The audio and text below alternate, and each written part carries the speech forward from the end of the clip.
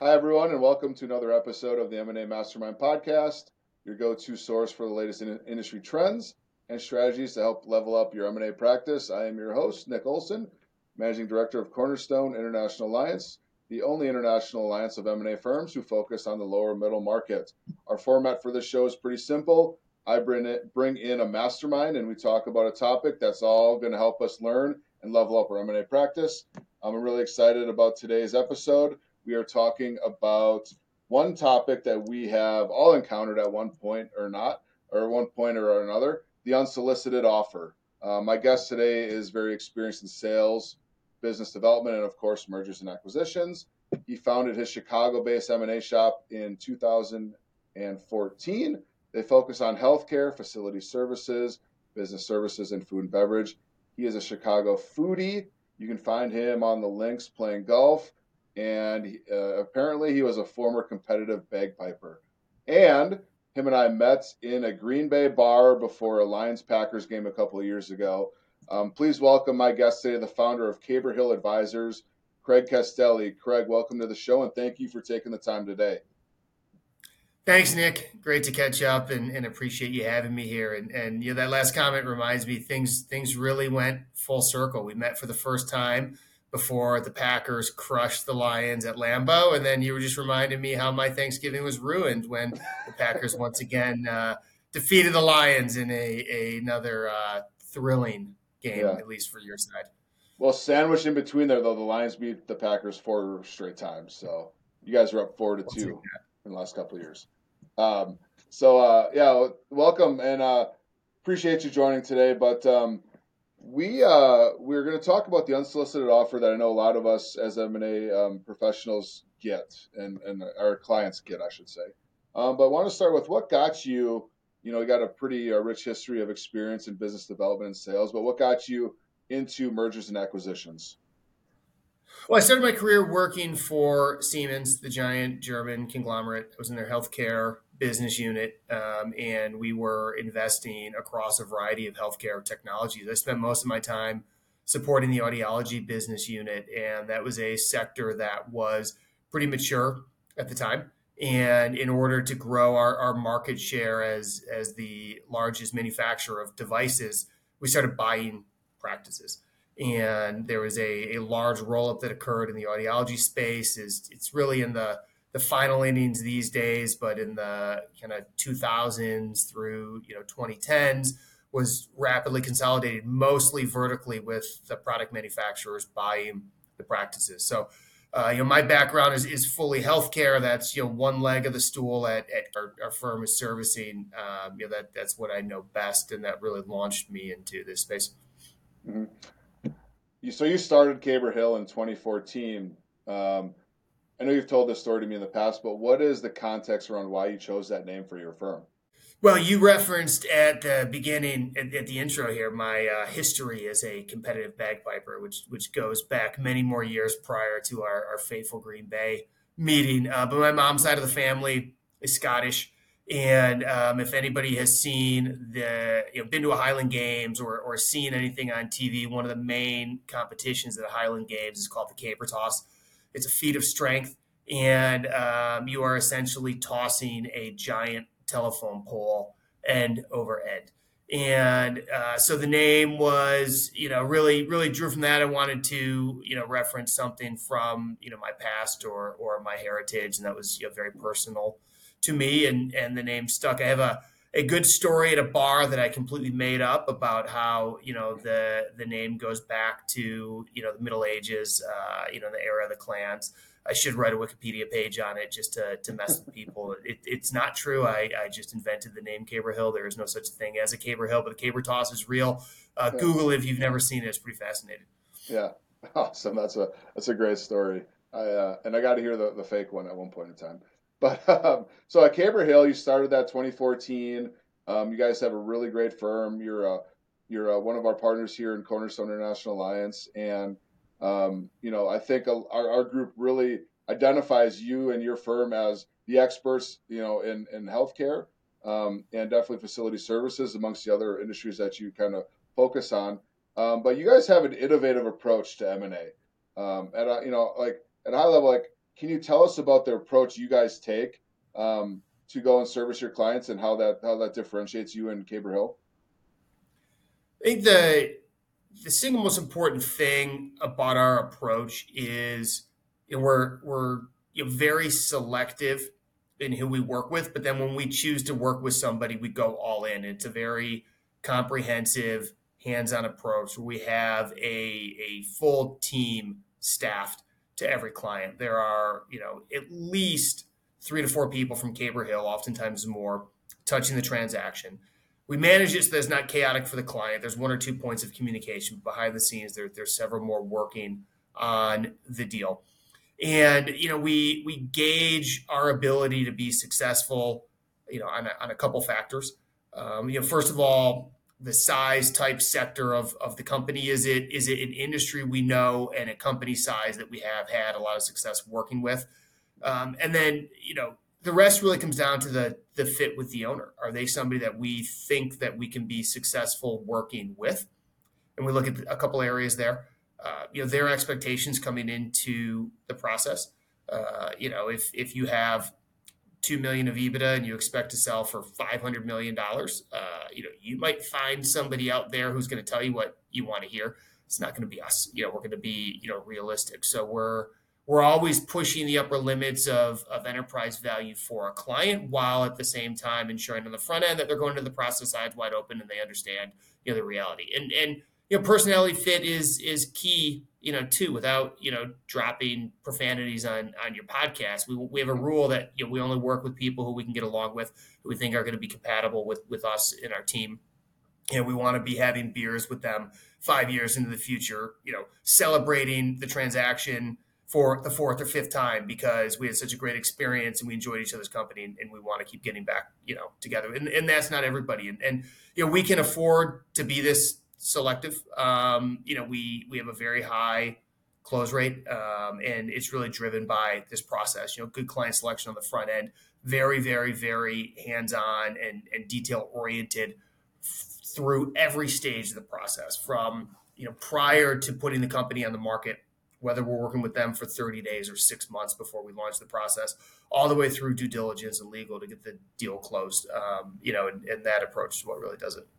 Mm-hmm. Yeah, that sounds amazing, and I think your track record speaks for itself on how well you guys are doing and how well that approach takes. And I think we can all learn a little bit from that as to how you go and approach opportunities, because, like you said, if it's gonna inevitably fail, like why take on an engagement like that? So set yourself up for success, not failure, and that'll definitely help you out as a firm, but also inevitably help out your client and make them happier as well throughout the process.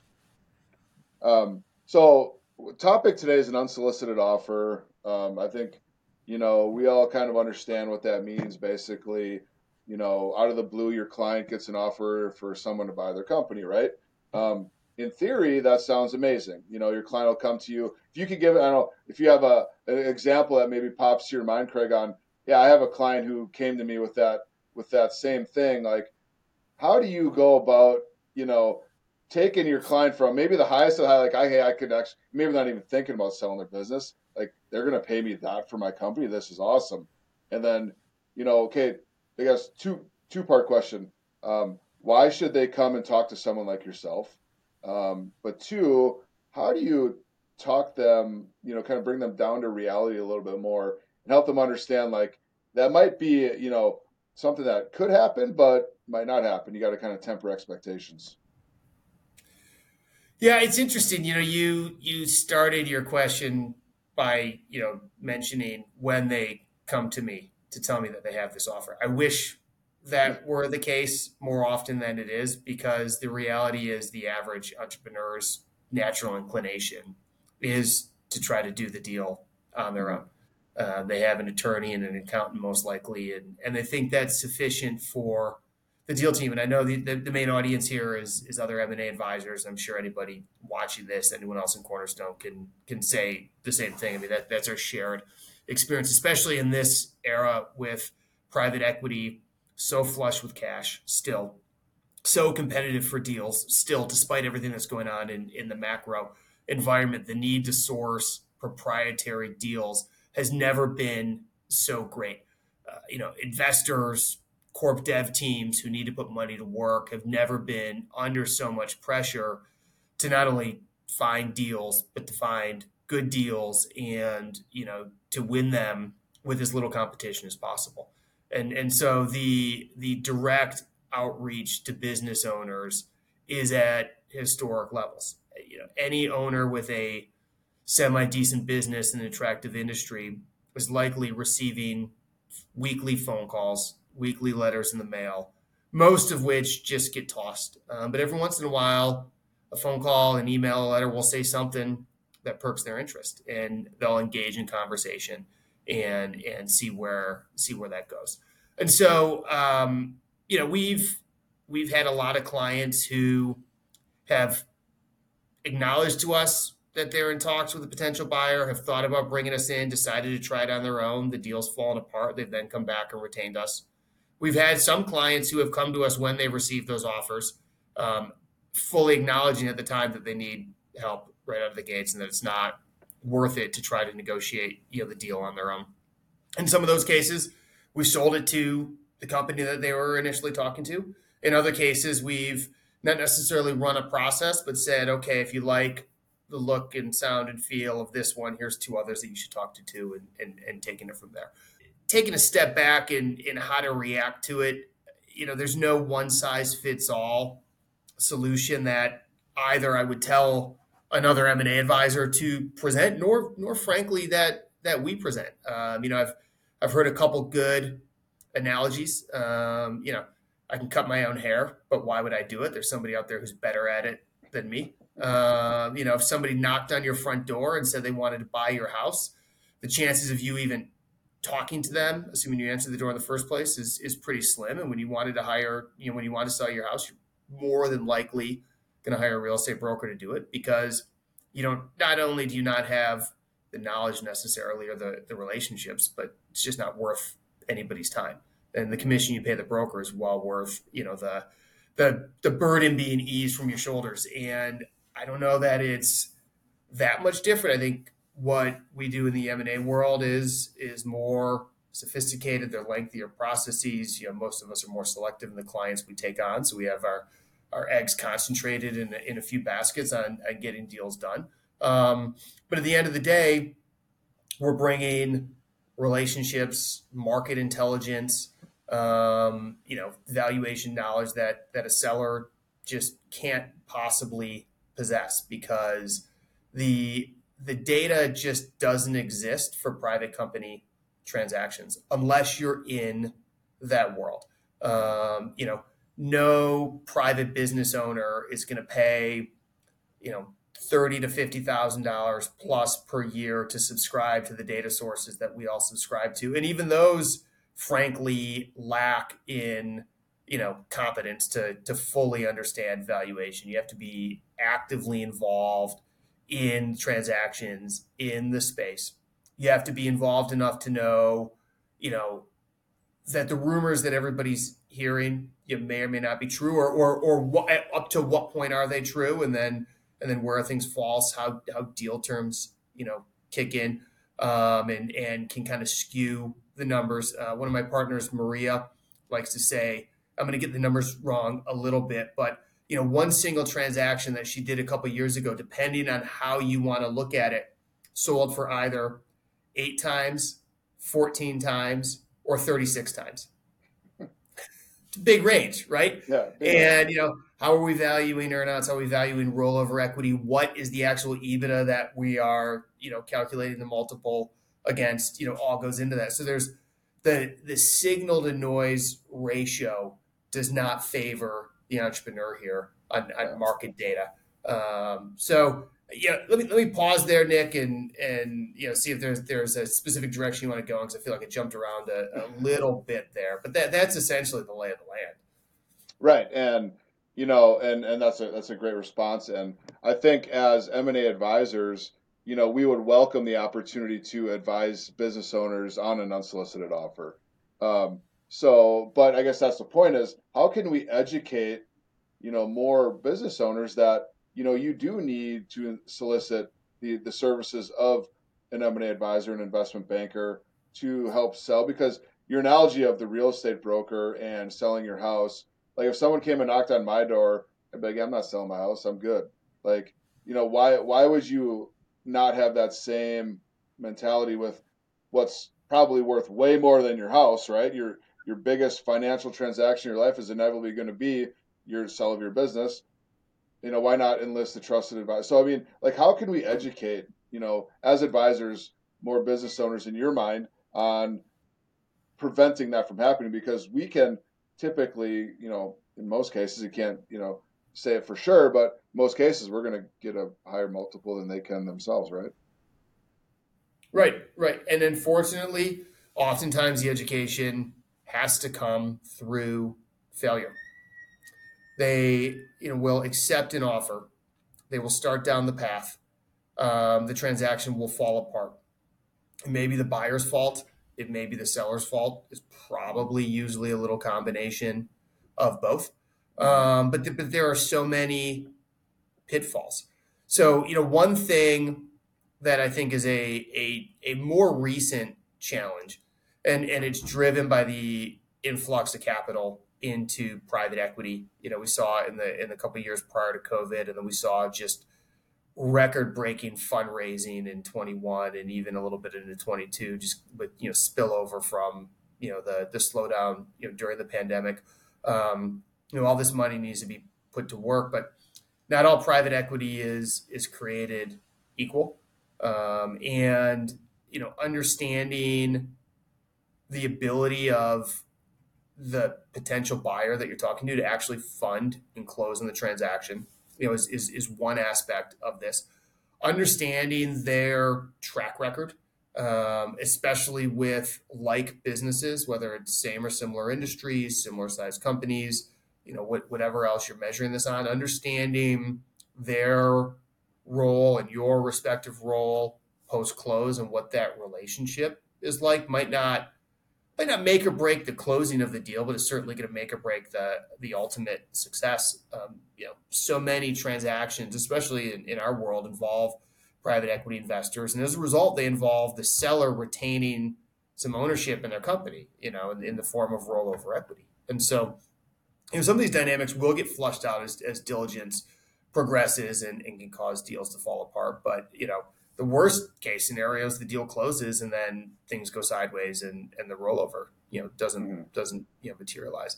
But beyond that, even say prior to someone having a deal fall apart, if they share an LOI, it's usually pretty easy to point out some things that they weren't thinking of. It could simply be that the multiple is low. Honestly, I think it's more rare these days for a buyer in a proprietary scenario to lowball the seller. They may leave some gas in the tank to up their offer. I think more likely it's they have connected with a buyer who just always pays at the lower end of a range. Then they have a buyer who's willing to pay several turns above what they've actually offered. I do think as the whole market has evolved and gotten more sophisticated, as sellers have somewhat of a sense of what multiple they should expect, buyers are really savvy about hanging an attractive multiple right out of the gates, to a seller. But I also find that in some sectors, the companies with the most successful corporate development teams, kind of overall acquisition activity, but also the number of proprietary deals that they're closing, are actually paying at the lower end of the ranges, for that industry. So you might get the best offer you could possibly expect at a buyer A. The problem is buyers B, C, D, and E are all going to be up here, and you're just missing the boat on the increase. Their offer for them could be fantastic, just doesn't mean it's representative of the market. And then once you get to these other buyers that are paying up, you may find drastic differences in the structure of their deals, in how the rollover equity is classified and monetized. Some are pari passu, some are going to have shares, structures favoring the investors, earnouts or the lack thereof, clawback options that the buyer may have for the rollover equity. Stop me if I'm getting way too, in the weeds here, but these are a lot of the nuances that the average entrepreneur doesn't even think of that may very well be market terms, but are still, leverage points completely unrelated to, the multiple itself. If I come in and I don't improve the multiple one bit, but I increase your cash at close, I eliminate any variable payments other than something that's purely tied to upside, and I give you a cleaner, more favorable structure to your rollover equity, I have made that deal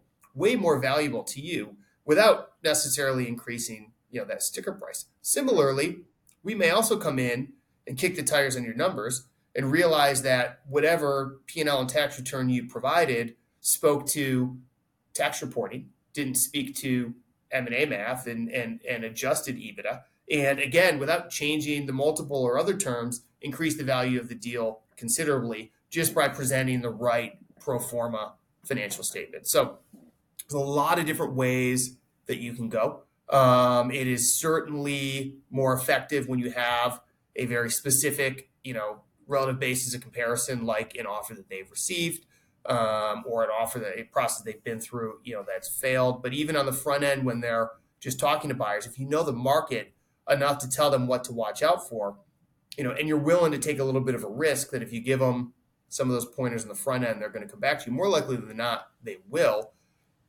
You'll win them as a client. You'll get to take them to market, and you'll prove your worth, pretty quickly before that process is even concluded. Yeah, that's awesome. I want to go back to a point you made where you got the industry standard buyer, maybe this the offer here, but the industry might bear here. Like, as a business owner, if you're taking an unsolicited offer and you're like, yeah, I want that, sounds great, you might never know what you're going to get and the risk of leaving money on the table, right? So I think understanding the fact that us as M&A advisors can hopefully bring multiple offers to the table, drive that price up, hopefully a better deal structure. I think that in and of itself should be a very alluring type of thing to work with someone like yourself. Right. It should be. Yeah. Operative word there, I think, is it should, because no matter how good any of us are, you're not going to convince everybody that, it's possible. And granted, we're, largely compensated on our outcomes, but if a deal closes, we're compensated whether you choose a lower offer or a higher offer. And you made a great point when you said that, to the real estate broker analogy, there's no way you'd sell your house to somebody who just knocked on your door. Yet business owners do it all the time to people who cold call them. They'll sell them their companies for several times what their homes are worth without even, thinking twice about. All they're focused on is saving the couple of percentage points they might pay a banker to take the deal to market for. Right. And so an unsolicited offer, and a business owner, and do you see these being like legit offers? Or are they just kind of like poking and prodding around to see if they can get someone to bite on it? It's a little bit of both. I like to tell people that not all private equity is created equal. Everybody's out there, hanging their hats on the words private equity. And some are credible firms that have raised multiple funds, deployed them, exited companies, and can give you a list of 60 entrepreneurs who they've partnered with who all had successful outcomes with their email addresses and cell phone numbers, and say any of these 60 will take your call and tell you about the experience. Others don't manage any capital, have to go past the hat to raise the money just to fund the acquisition. And they may or may not have the ability to do that. And they also may or may not be really playing the field, putting out 30 LOIs a month, just playing the numbers game. We spend a lot of time in consolidating industries. So, when you have a PE portfolio company, or even if they're not PE backed, a company in your sector, public, private, that is notorious for putting roll-ups together, it's probably a credible offer in terms of their ability to fund the deal and close. I mean, we've seen a little more instability in the past year as those companies have all refinanced their debt and moved into higher interest rate environments, lower debt to EBITDA covenants, which has, kind of impacted, kind of their overall, acquisition activity. But generally speaking, if they're a healthy business and you can validate that they're a healthy business and they're funded and they're putting a roll up together, it's probably credible. That doesn't mean it's necessarily the best, either in terms of valuation or in terms of the best for you. A lot of times we'll run processes. It's not uncommon for us to have 6 bids all at the same enterprise value. So the differentiation sometimes comes down to the deal terms, but more often than that, it comes down to a perception of the fit between buyer and seller. And then in part because of that fit, your belief that you will be successful going forward. Some of that belief is going to come from the track record of the company, the track record of the PE firm behind them as well.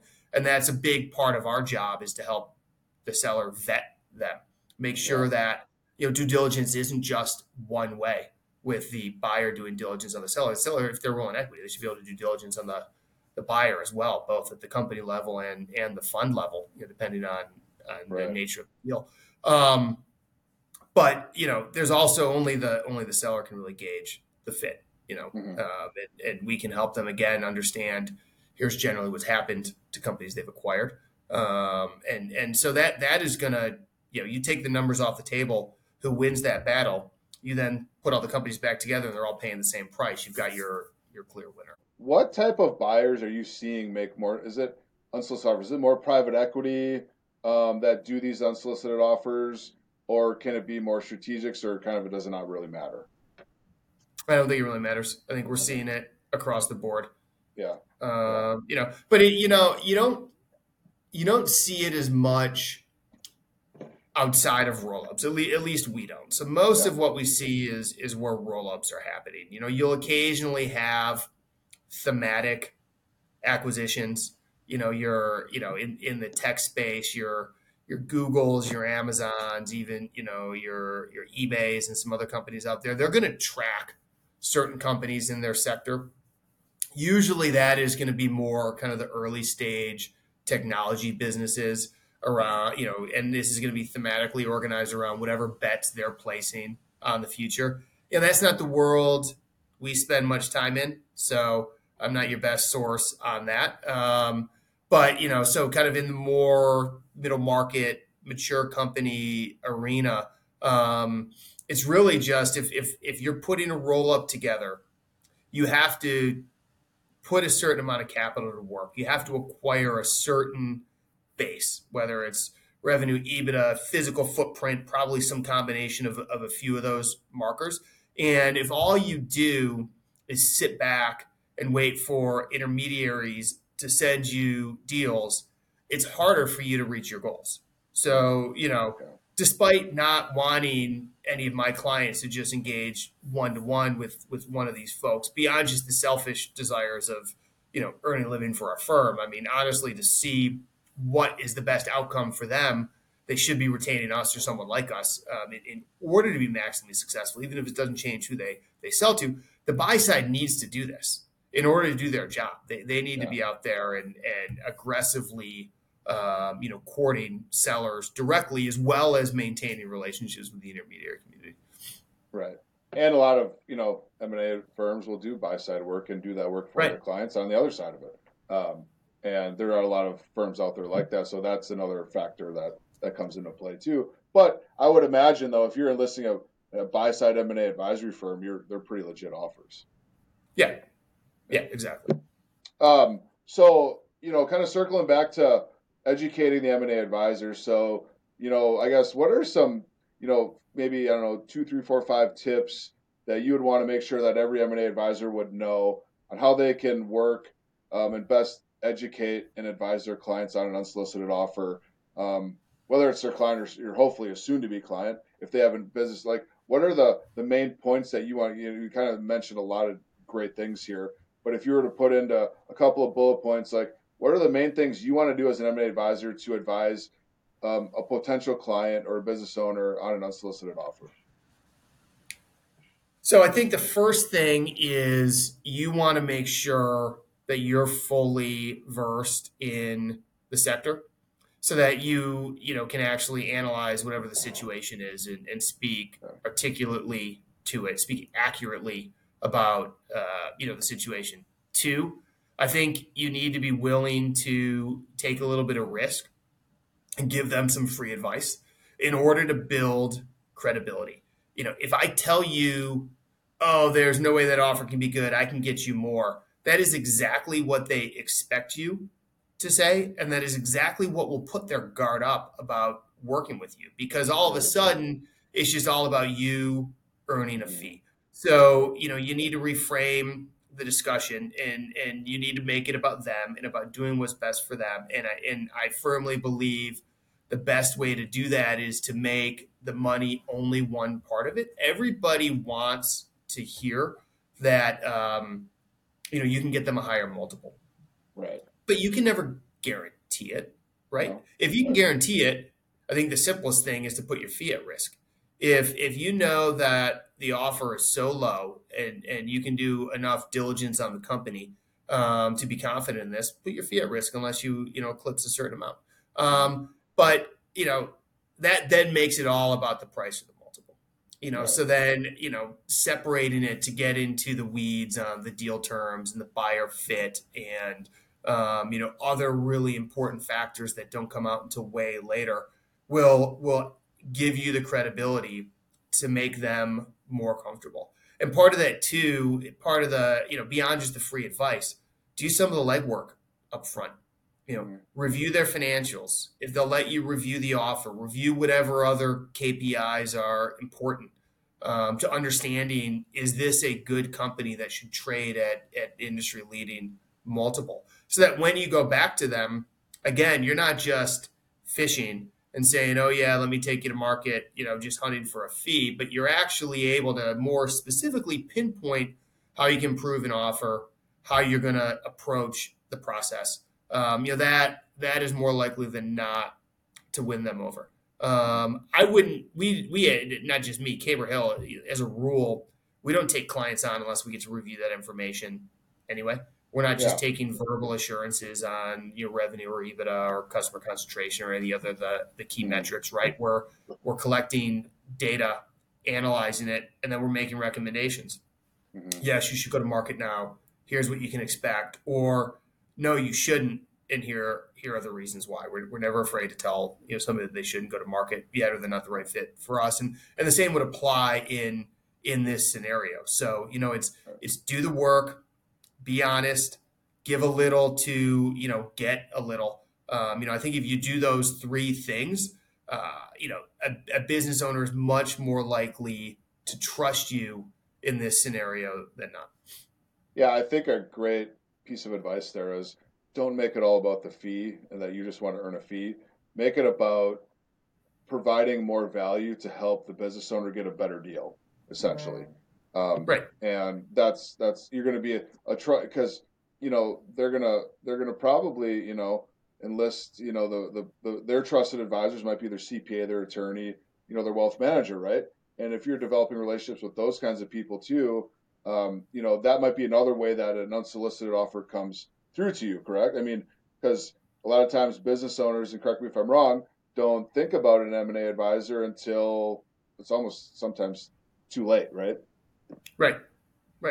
And I've always said you're never gonna make somebody ready to sell if they're not ready to sell, right? We talk to business owners at all stages all the time. Some are gathering information 5 to 7 years in advance. Doesn't matter how hot the market is. You're not gonna convince them to sell if they're not ready. There are going to be some who just have to scratch the itch of trying to do it on their own.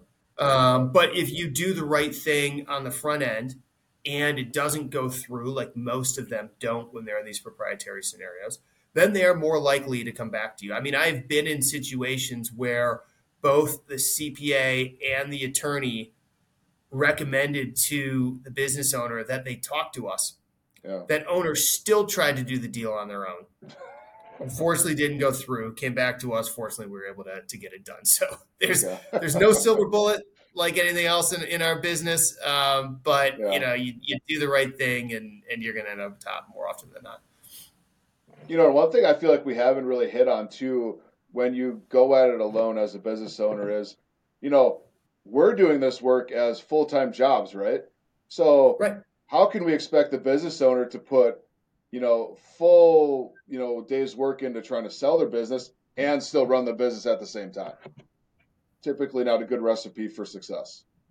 No, typically not. I mean, even when we're involved, right? The stress and the surge periods on them, can become overwhelming, and that may last a couple of weeks. And they're trying to do that and manage an entire sale process over the course of 6 to 9 months. It is very, very difficult for them to keep the business afloat. More often than not, something's going to happen, and it's not going to be positive, and it's going to actually derail the sale process longer than the whatever impact of that specific event is. Yeah. And if you're not focused on the business, then maybe sales decline. Maybe that goes south and then it's inevitably longer. I mean, it just makes complete and, sense that why not enlist someone who does this for a living? They're going to hopefully inevitably get you a better deal. And I think, us as M&A advisors, intermediaries, you know, find that way to really, show those business owners your value. And then, like, I think you guys do a really good job because you talked about not taking on a client until you've seen the financials and knowing, what they're all about. And that's just your process. But if your process is always the same and you're consistent, whether you get an unsolicited offer or you've been working on a client for 4 months, 4 years even, like the process is the process. You're going to do it. And you're going to find good clients to work with. I think that's something that's kind of an underlying suggestion. And my point is, make sure that you're bringing on good clients. Don't, as an M&A advisor, jump to always take on an unsolicited offer because that could be a headache for you as well too, right? Right, exactly. You just reminded me of something too. I mean, another thing that we'll tell business owners, and I see this in the market. I firmly believe it. I don't know a single private equity investor that will sell one of their portfolio companies without hiring an investment banker to sell it for them.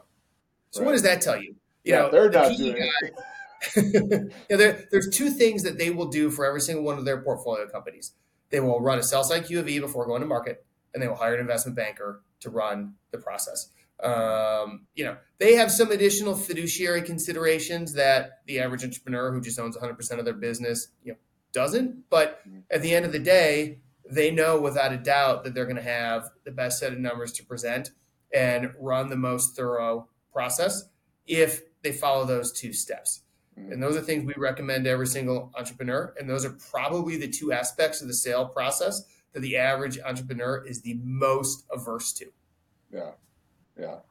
And then what did you say? I mean, would you hate to, be sitting after you sell your business to this unsolicited offer and, you see like other businesses in your industry, because you might keep tabs on it, right?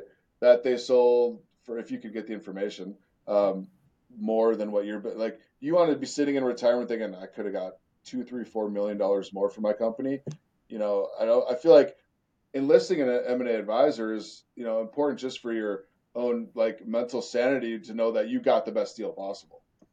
It's good for your mental sanity. If you have minority partners, it shows that there's an arm's length relationship between you as the majority owner and the sale, and makes it more clear that this is run objective and with fiduciary responsibility toward all the shareholders in mind. I mean, there are absolutely cases where we've talked to people and they haven't hired us, and we found out 6-12 months later that they've sold, and we've seen who they sold to, and we know just by knowing who they sold to and nothing more that they didn't get the best deal they possibly could.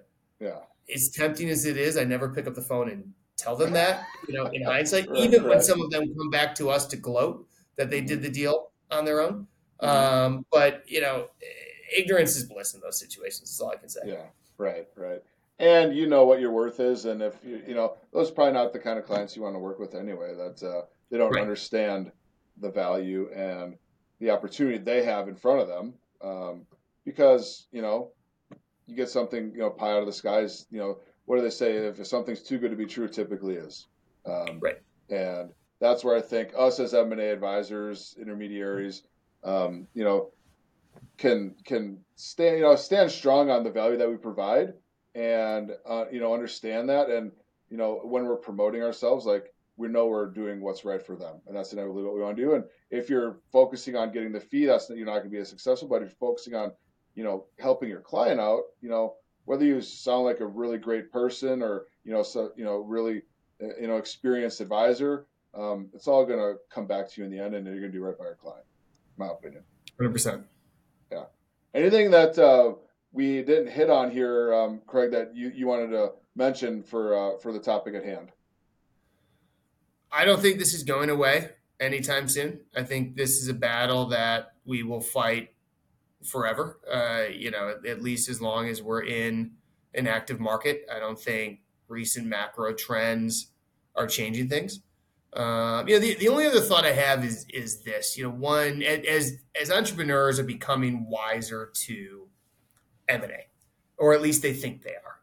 They're understanding the concept of EBITDA more. They're understanding the concept of multiples more so than ever before.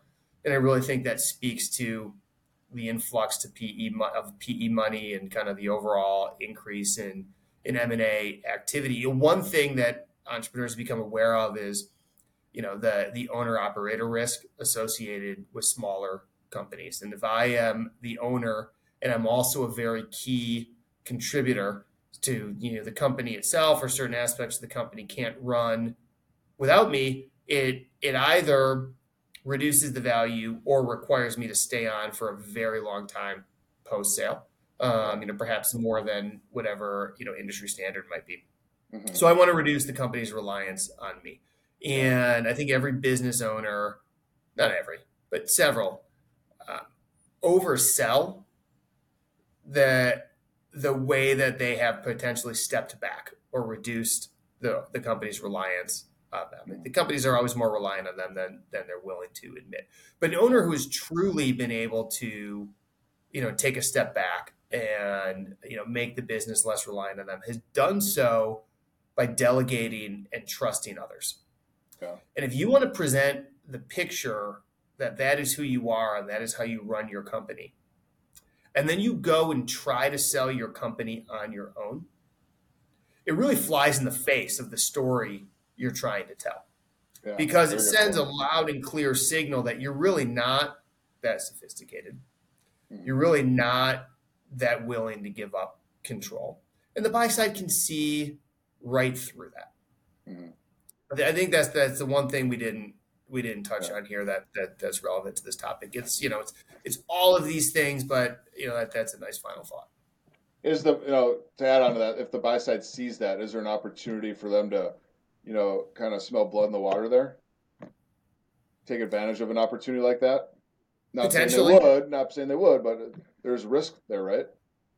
There's risk there. I think it makes it harder to stretch on the multiple. I think it makes it harder to pay more cash at close, shorten an employment agreement, reduce an equity roll, eliminate an earnout. All these things that we want to improve upon. A certain percentage of the companies we sell, the owners want to roll a lot of equity. Yeah. Most understand they have to roll some, and that they're not getting 9 or 10 times if they don't roll some. Mm-hmm. But they still want as much cash as they can get. Right. And it's easier to pay cash to somebody if you fully believe that the business is not relying on their contributions. Yeah. Very good point. And something, as whether it's, working with an exit planner or, you mentioned you guys work with clients 3, 6, whatever months out. That's something you probably go to right away is like, can you leave the company for a month and it still exists when you get back? Right. And that's definitely important. So, Craig, I appreciate the time. This was amazing information, a great discussion. I learned a lot. I know our audience will learn a lot. Appreciate you taking the time to join us today and talk about the unsolicited offer. I think there's a lot of nuances to us as M&A advisors, how we can educate the business owner on this topic. And so definitely check out this episode. Go back to this episode. I think you listen to it multiple times. You'll learn a little, something you might have missed on the first time. So definitely check it out. Where can our listeners find more about you, Craig, and Caber Hill and the great work you guys are doing? Best place is probably our website, caberhill.com. You can also find us on LinkedIn. That's the one social media platform that we put a lot of effort into. So either of those two places, you can email me, Craig, C-R-A-I-G, at caberhill.com if you want to reach out directly. Awesome. And this was a lot of fun, Nick. I appreciate it. Yeah, thank you. And check out all of our episodes at cornerstoneia.com/podcast. All of our previous episodes, all our future episodes will be housed there. Do Craig and I a favor. Like, share, and comment on this episode. Forward on to anybody that you think might benefit from it, whether it's an M&A advisor or if you have a friend who's a business owner. Definitely send this over their way. And we're more than willing and able and happy to help out any business owner on an unsolicited offer and when they're looking to exit their company. So thank you very much, Craig, today, and have a great day. Until next time, this is the M&A Mastermind Podcast. Take care, everyone.